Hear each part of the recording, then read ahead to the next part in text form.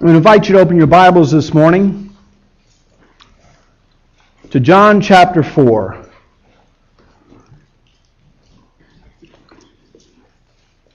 You know, if you read through the Gospels, one of the things that you're going to see is that Jesus had a way of breaking down cultural and religious and societal barriers when he lived here on earth, during his ministry on earth. He was definitely countercultural in a lot of ways. And the passage that we're going to read this morning is one of the most telling examples of that. We're going to see in this passage that Jesus went where most Jews would not go. And that was to a place, a region called Samaria. And he approached someone that most men in that society, most religious men certainly, would not approach, and that was a woman.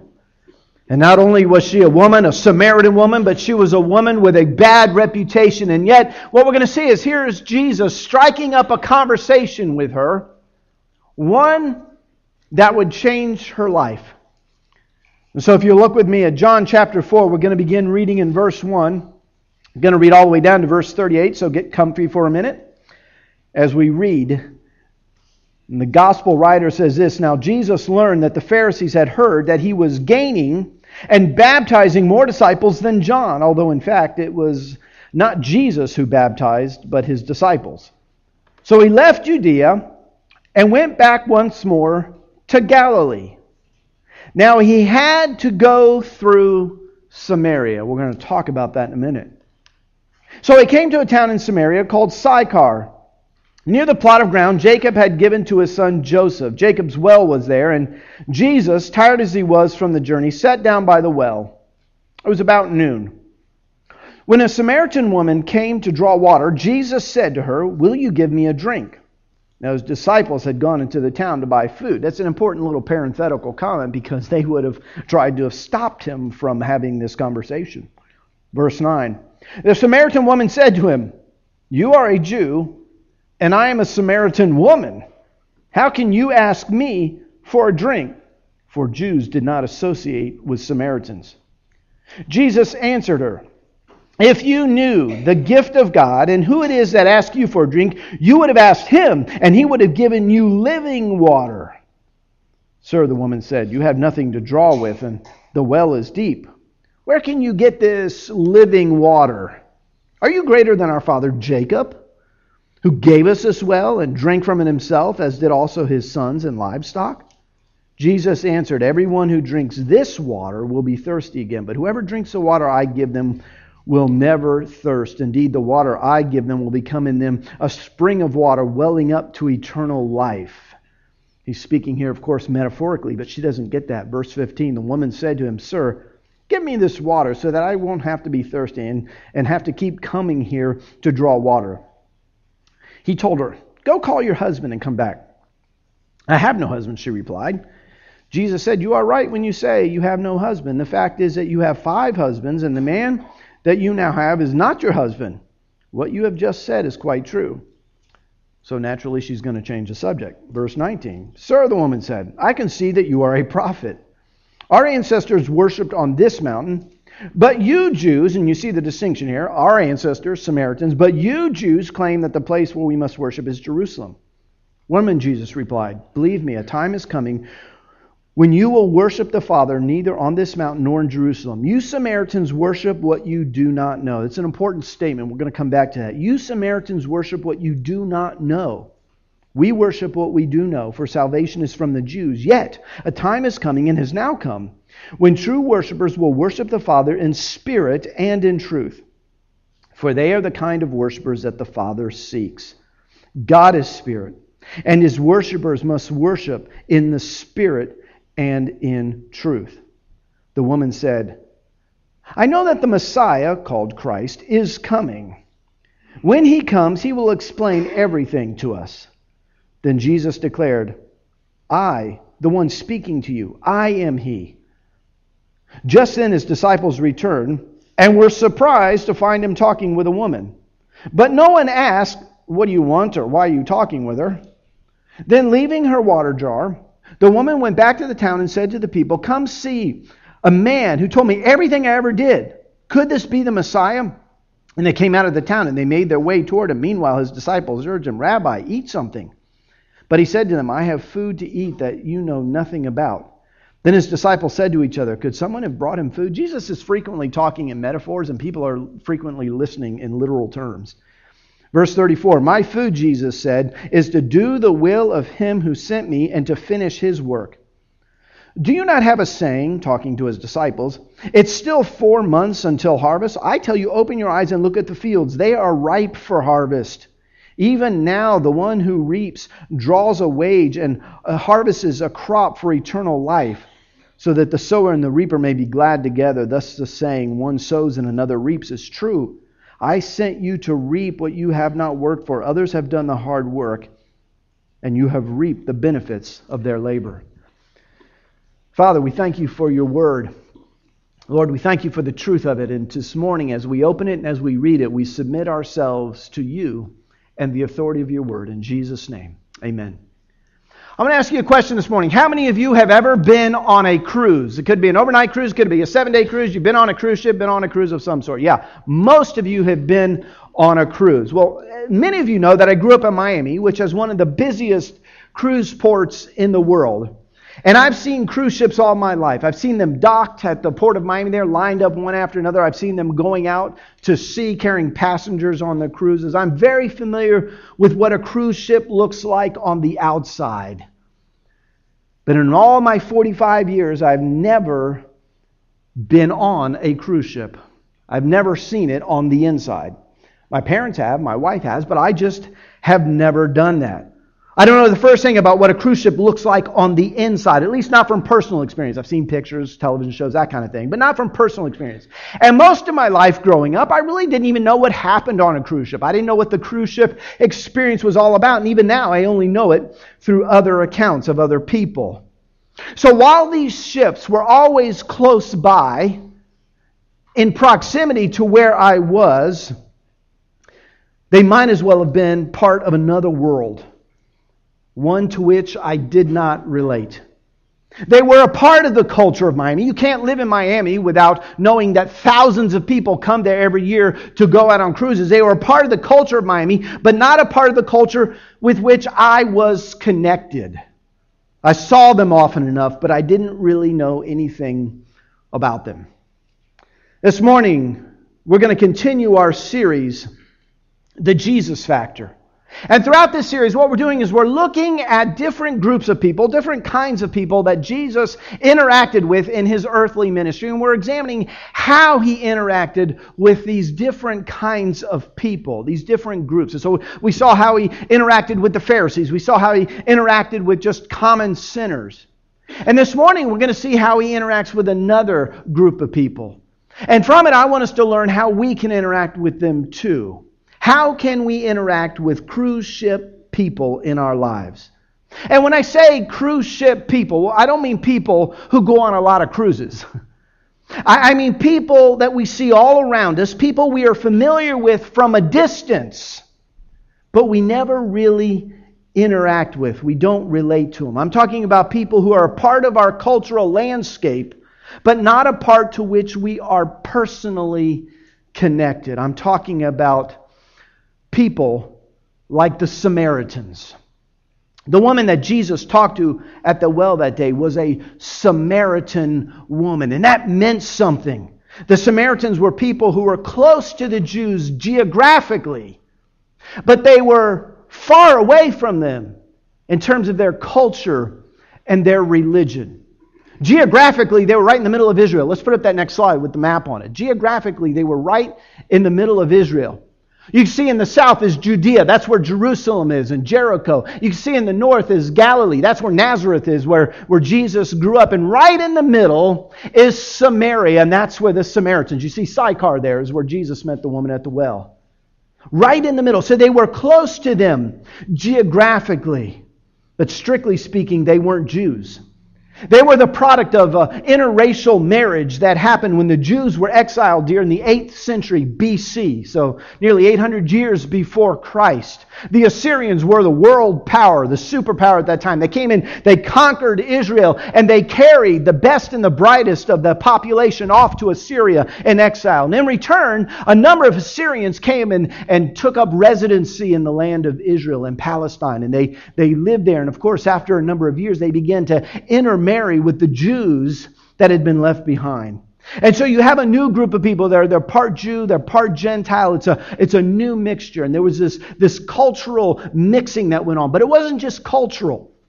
It was also religious. When they began to intermarry, they began to mix pagan religious practices with the true worship of the one true God. They created their own temple. They created their own priesthood. Yes, the Samaritans believed in God. They were very religious, but they misunderstood who God really was. And so their religion was a false religion. That's why Jesus said, "You worship who you do not know." Because they were so close geographically, because the Samaritans were a part of the cultural landscape of that day, every Jew would have been familiar with the Samaritans, but from a distance. They knew about them, but they didn't interact with them. The Samaritans were cruise ship people to the Jews. And here's what you need to know this morning. There are cruise ship people like the Samaritans in your world and in my world. There are people we see all around us. People that we interact with to a degree, but they are very far from us. They're different from us in a cultural and religious sense. And what does that do? That creates this barrier. That creates this gap. It creates this separation between us and them. But you and I, like Jesus, are called to reach out to these people. And so this morning, I want to give you 3 reasons why you and I must connect with the Samaritans that we find in our own lives. And the first reason is this. Seek out Samaritans because it is easy to avoid them. Seek out Samaritans because it is easy to avoid them. Let me flip that around and say it this way. Because it's so easy to avoid people who are not like us, we must make it an intentional effort to seek them out if we are going to be like Jesus. The differences between the Jews and the Samaritans created this cultural barrier between them. And let's be honest, it's much easier to go with the flow of the culture than to go against it, isn't it? Much easier for us to go with the flow of the culture. Whether that be the culture at large that we live in or a subculture that you're a part of, it's much easier to go with the flow of the culture. Case in point. Let's put that map back up, the next slide. If a Jew wanted to go, like Jesus, from Judea, maybe in Jerusalem, to somewhere in Galilee in the north, or vice versa, the other way around, oftentimes what they do, many of them, what they would do is they would avoid Samaria. They did not want to be around these people. So they would cross over the Jordan River, they would bypass Samaria, and then they would cross back over in order to get to their destination. And so even though going through Samaria would be perhaps the shorter and most direct route, you would have to go against the cultural norm in order to take that route. Most people, the well-worn path was to bypass Samaria. And most Jews just wouldn't go against the culture. But notice what it says in verses 3 and 4. So he left Judea and went back once more to Galilee. So going from the south to the north. Now he had to go through Samaria. No, he didn't. He didn't have to go through Samaria.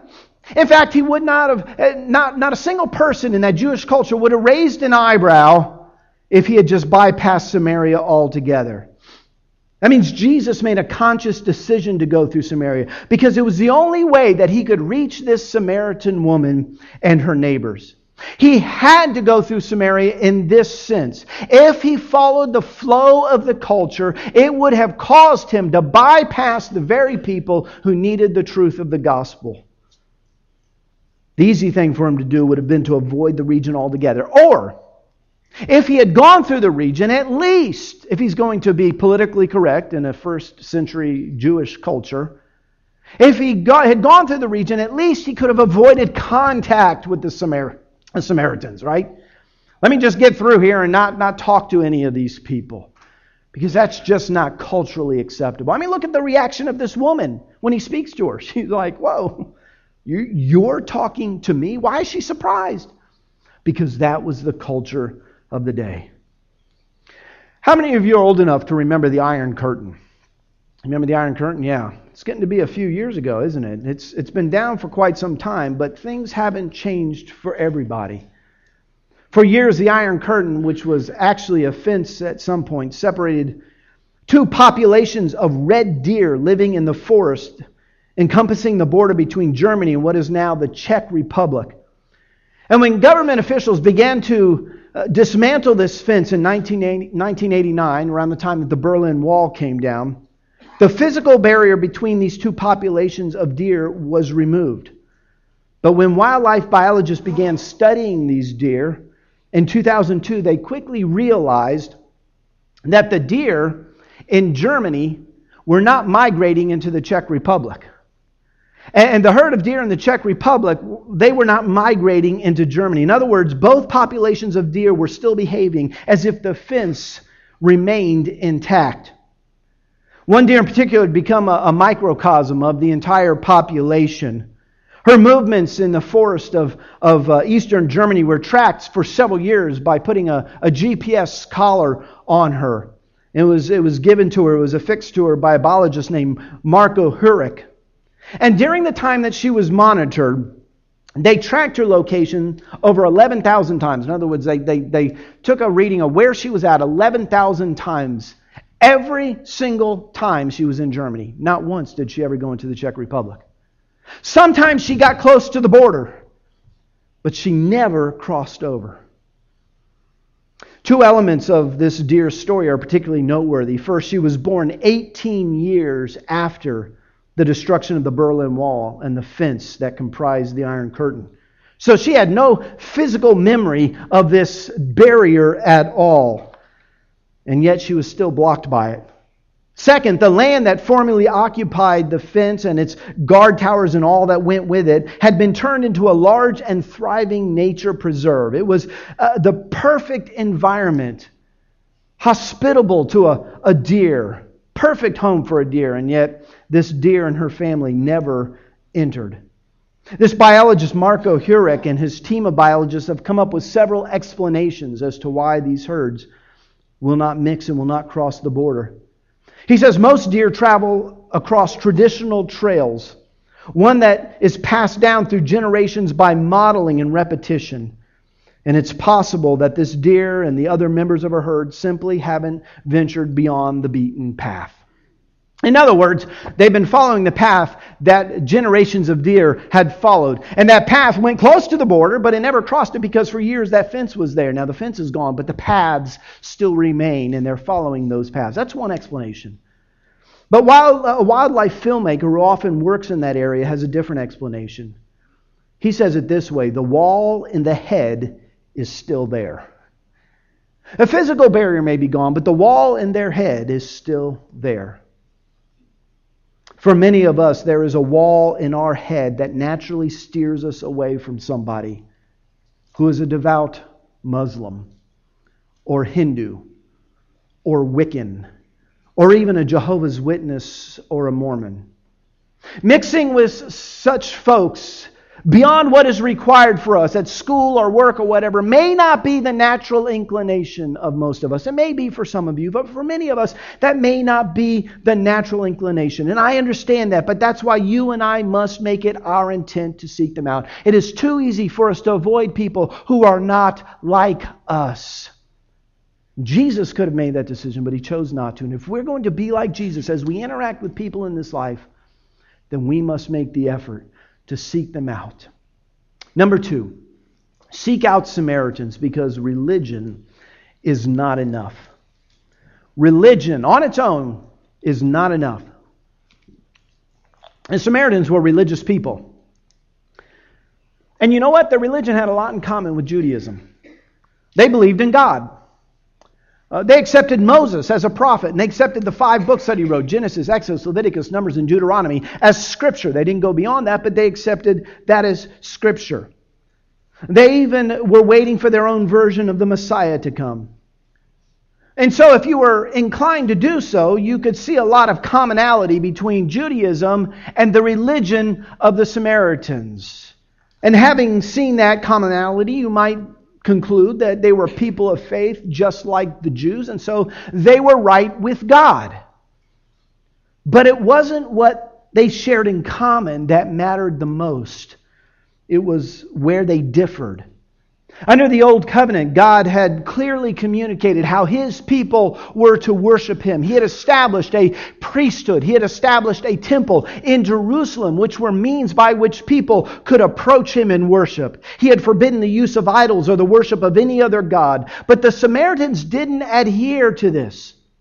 They worshiped God on their own terms. They took a mix of Judaism and of some pagan practices, and they put them together, and they came up with their own faith system. But it was a faith system that did not honor God and did not honor the truth. You know, in our increasingly diverse and tolerant culture, and those are not bad things necessarily, but in this climate of diversity and tolerance, we are prone to focus on what people of faith have in common rather than the differences that distinguish one truth claim from another. It's a lowest common denominator approach to religion. And the upshot of it is this: if you're a person of faith, and if I'm a person of faith, then that's what matters most. And whatever differences we might have are really inconsequential. What really matters most is the lowest common denominator, and that is that we are all people of faith. But the truth is that faith isn't enough. Sincerity isn't enough if you're sincerely wrong. I've told this illustration, I've told this story before, but it's a great illustration of this truth. When I was in college, I sold shoes for JCPenney's. And so one day I'm in the store, the JCPenney there in Dadeland Mall in Miami. And a lady comes in with a box of shoes. She puts them on the counter. They were in the box. They were in good condition. She wanted to return them. I don't remember why. It didn't fit or something. But as I looked at the shoes, I noticed that they were a particular brand. They were Cole Haan. And we didn't sell those at JCPenney. And so I told her, ma'am, I cannot, take these shoes and give you money for them because we don't sell this brand at our store. She said, oh, yes, you do. I bought it at this store. I said, no, ma'am, you couldn't have because we don't sell Cole Haan shoes here. I wish I could help, but I can't.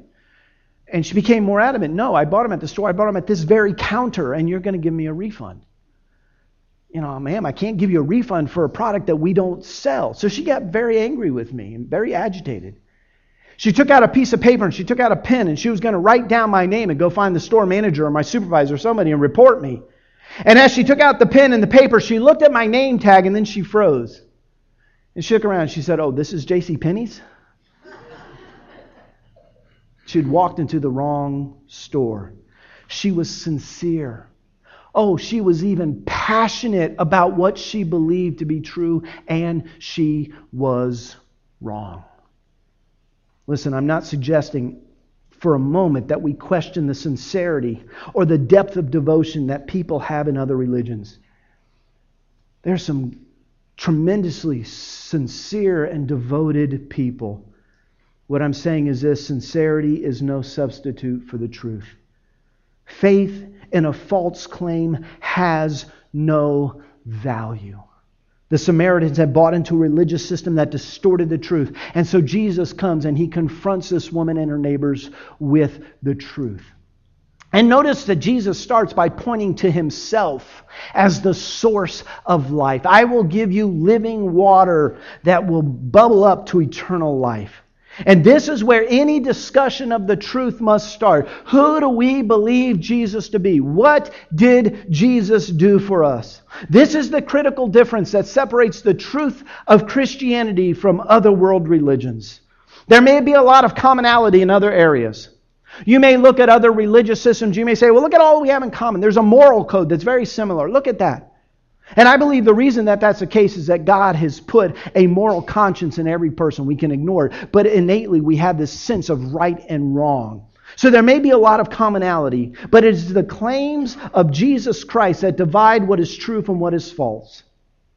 Any truth claim that doesn't recognize Jesus as the one true God, having come in human flesh and as the only means of salvation, is a false religion. Why do we seek out Samaritans in our own lives and in our own culture? Because being a person of faith is just not enough. What is the object of your faith? That's the question. Remember, part of our purpose as a church, you remember our purpose statement? Part of our purpose is to reach the world with the message. Now, some of you may be saying to yourself, yeah, but one of the reasons I kind of avoid talking to people of other kind of religious backgrounds, I'm not quite sure all that they believe and how it compares and how I should talk with them. And I understand that. And so we have an obligation as Christians, don't we, to learn what people believe who live around us so that we can have an intelligent conversation with them. I've put a couple of resources in your notes. The first one is fortruth.net. This is a resource of the North American Mission Board. If you go on that website, on the left there's a little menu. Two of the options are this: world religions and new religions and cults. And you click on either one of those and it's going to give you a list of different religions and different cults in America, theological cults. And if you know somebody that's a part of a particular religion or a particular cult, and you want to know more about what they believe, that's an excellent resource. A brief kind of summary and comparison of what they believe versus what the Bible teaches to be true. The other one is truelife.org. Now, this one ought to be familiar to you because of our invitation cards.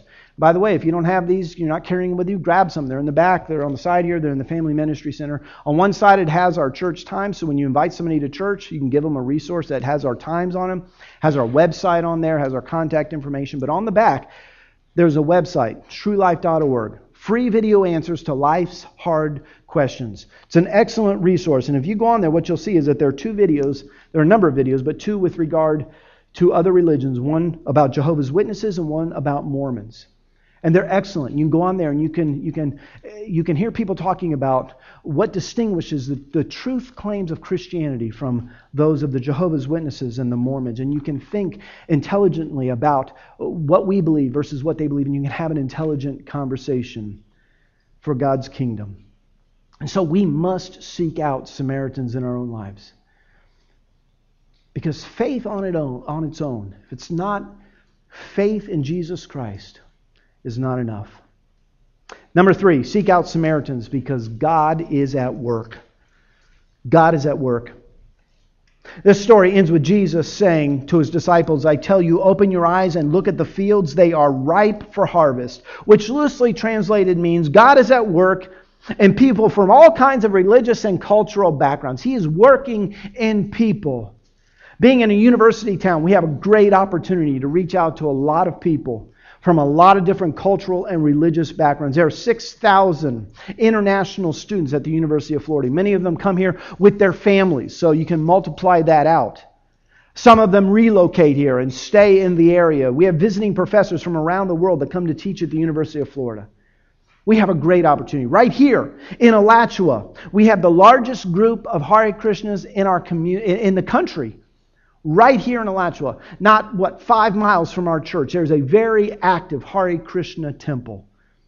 Right here, listen folks, this is our Samaria. Anybody see the paper this morning? Front page, above the fold. Happy to be in Alachua. Krishnas look to grow. Plans include building a retreat center and new temple over the next 20 years. Now I show you that not because they're the enemy and we need to, take more ground than they. I show you that because this is our Samaria. People who are geographically very, very close to us. But listen, honestly, culturally and religiously, are worlds apart. But we cannot afford to stick our heads into the sand and say, I'm not going to deal with them because I just don't understand them. God loves them every bit as much as He loves you and I. And if we're going to be like Jesus, we've got to seek them out. Somebody told you, right? Somebody told you about what Jesus Christ had done for you. Imagine if somebody said, you know what, I just don't want to take the effort to do that. It's our obligation, it's our privilege to seek out people, to tell them about Jesus. One ministry in our area that's doing this with international students is the International Learning Center in Gainesville. I'm going to ask Mary Lynn Moore to come on up. And she is the director of the ILC. She's going to take just a few minutes to tell you about what the ILC does, how they connect with internationals in our community, and how you can be involved in that as well.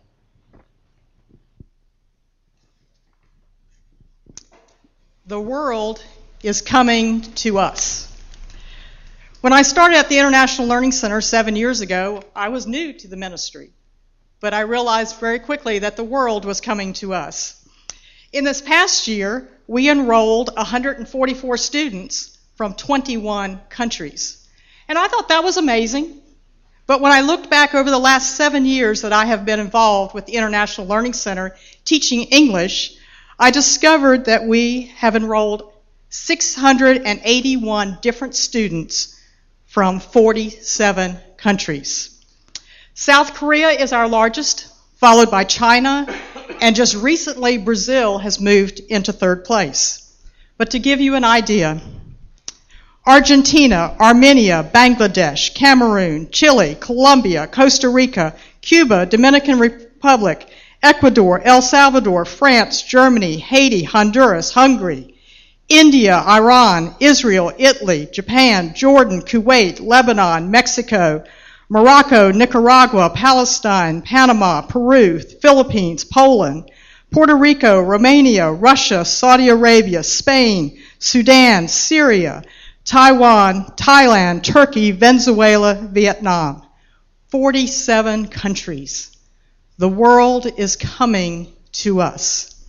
On their application, I asked them their religious background. Most leave it blank. A few put down Hindu, Buddhist, some Christians, but most leave it blank. The world is coming to us. We teach English, but in the process, we teach the Bible. Every class day, which is twice a week, I do a Bible devotional that teaches English. And from that, I receive different comments, and I want to share several of those with you. Earlier this year, we had several Turkish students coming, and one of them had been with us for 6 months, and someone gave me a Turkish Bible and said, "Do you think you can use this?" And I said, "I don't know, but I will talk to one of the teachers." Well, the teacher prayed about it, and then one day felt led to say to Nihal, "Would you like a Bible in your language?" And she said, "Yes, yes, yes." And she took the Bible and immediately ran to another Turkish couple and said, "Look what I have." And the Turkish couple came back to the teacher and said, "Can we have one too?" And then they said to the teacher, "Where is the Bible verse that Mary Lynn taught from today in our Bible?" These are Muslims. And they took the Turkish Bible. This week, a young lady, Carmen, I saw her writing the Bible verse on a napkin. I said, "Can I get you a piece of paper?" She said, No, napkin fine. I need to take the verse home to my family. It was from Nehemiah 9:17. You are a God who forgives. And then also on Wednesday, Yuka came to me, a brand new student. Monday was her first day with us. And she said, "The words you spoke from Bible words on Monday, they spoke to me. What were they?" And I said, Proverbs 16:24, and we looked it up together. Pleasant words are like honey. They are sweet to the spirit and bring healing to the body. And as I read them to her again, tears rolled down her face. I do not know what's going on in her life, but those words spoke to her. And I'm reminded of my friend Bill from Venezuela, who was with us several years ago. And he came to me on his last day with his face just grinning from ear to ear. And he said, "You know I'm Catholic. I'm from Brazil.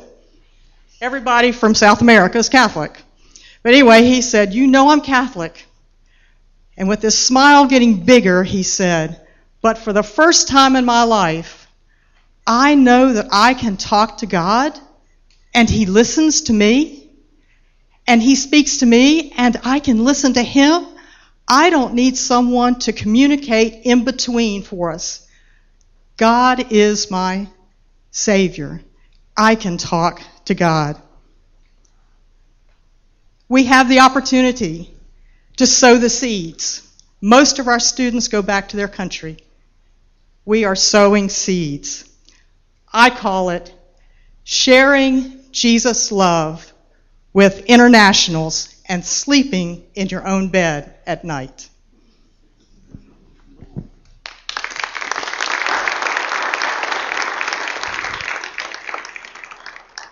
Thank you, Mary Lynn. If you want to know more about how you can support the ILC, because I guarantee you they need financial support, how you can be involved in that ministry, if you heard that and you said, "That's something I can do right here, right now," then talk to Mary Lynn. Listen, if you don't know how to teach English as a second language, they will train you on how to do that. And I'm so pleased that so many people from our church have been involved in the ILC in one way or another. But here's the point. God is at work drawing people from various religions and various cultures to Himself. And that means that we should be involved in that too. Maybe that looks like volunteering at the ILC. Maybe that struck a chord with you and you said, "I can do that." Maybe not. Maybe it looks like getting to know that Muslim guy at work who's really close to you. He's a couple offices down, but you've kind of, culturally, you just don't mix. Maybe it's getting to know that Krishna devotee at school. Getting to know them and sharing both the love and the message of Christ with them. Whatever going through your Samaria looks like. Jesus said, "I had to go through Samaria." Had to go through. Whatever going through Samaria looks like in your own life, do it for the same reason that Jesus did it. Because God is at work drawing every nation, every tribe, every tongue to Himself. And that includes you and me. There's a lot of things I don't know about God's will for your life. There's a whole bunch I don't know. But there's one thing about God's will for your life that I do know. He wants to rescue you from sin and death. That's the story of the Bible. If you look at the story of the Bible from the beginning to the end, kind of the sweeping story that covers the whole Bible, and we're, Lord willing, starting this fall, we're going to have a chance to go through the Bible and look at this overarching story. But that's the story of the Bible, is God rescuing human beings from the consequences of their own choices. And this morning, God wants to rescue you from the consequences of sin in your life. He created you to have a relationship with you so that you could have a relationship with the God who is the source of life. But our sin has broken that relationship and we're cut off from that. And if we die in that state, cut off from God, the source of life, then that condition becomes eternal. It's what we call hell. Eternally separated from God. But God has made a way through the death and resurrection of Jesus Christ for the guilt of your sin to be wiped out, to be taken care of, to be covered once and for all. That was the rescue operation in action when Jesus hung on the cross. And this morning, just like He sought out that woman at the well, He's seeking you. And the only question is, how will you respond? That woman had to make a choice. And you have to make a choice. How will you respond to Him? Father, we thank You that Jesus didn't just follow the politically correct cultural norms of His day, but He did what You called Him to do. He did what He came to do, to seek and to save those who are lost. And Father, we're grateful for that. We're grateful that's what He continues to do, that He has sought us to save us. Father, I pray for anybody here this morning that has never responded to the offer of Jesus Christ, the offer of eternal life. Lord, I pray that you would work in their hearts today. Father, that you would give them that desire. Lord, that awareness that they have a very serious problem called sin that must be dealt with. And that not only have you done everything necessary to deal with it, but it is the only way we can deal with it. By putting our faith in Jesus Christ. Father, I pray if there's anyone here this morning, that you would draw them to the Savior. Lord, I pray for others who have already made that decision, have already crossed that line of faith and have put their trust in Jesus Christ. Lord, I pray that you would give us a desire to see people around us in a new way. Lord, we live in perhaps a unique place, a unique blend of cultures here in Alachua County. So many people from so many different places, so many different backgrounds, so many different religions. Sincere, devoted people. Father, we know that there's only one truth. And Lord, we don't cling to that with any arrogance this morning, but only acknowledging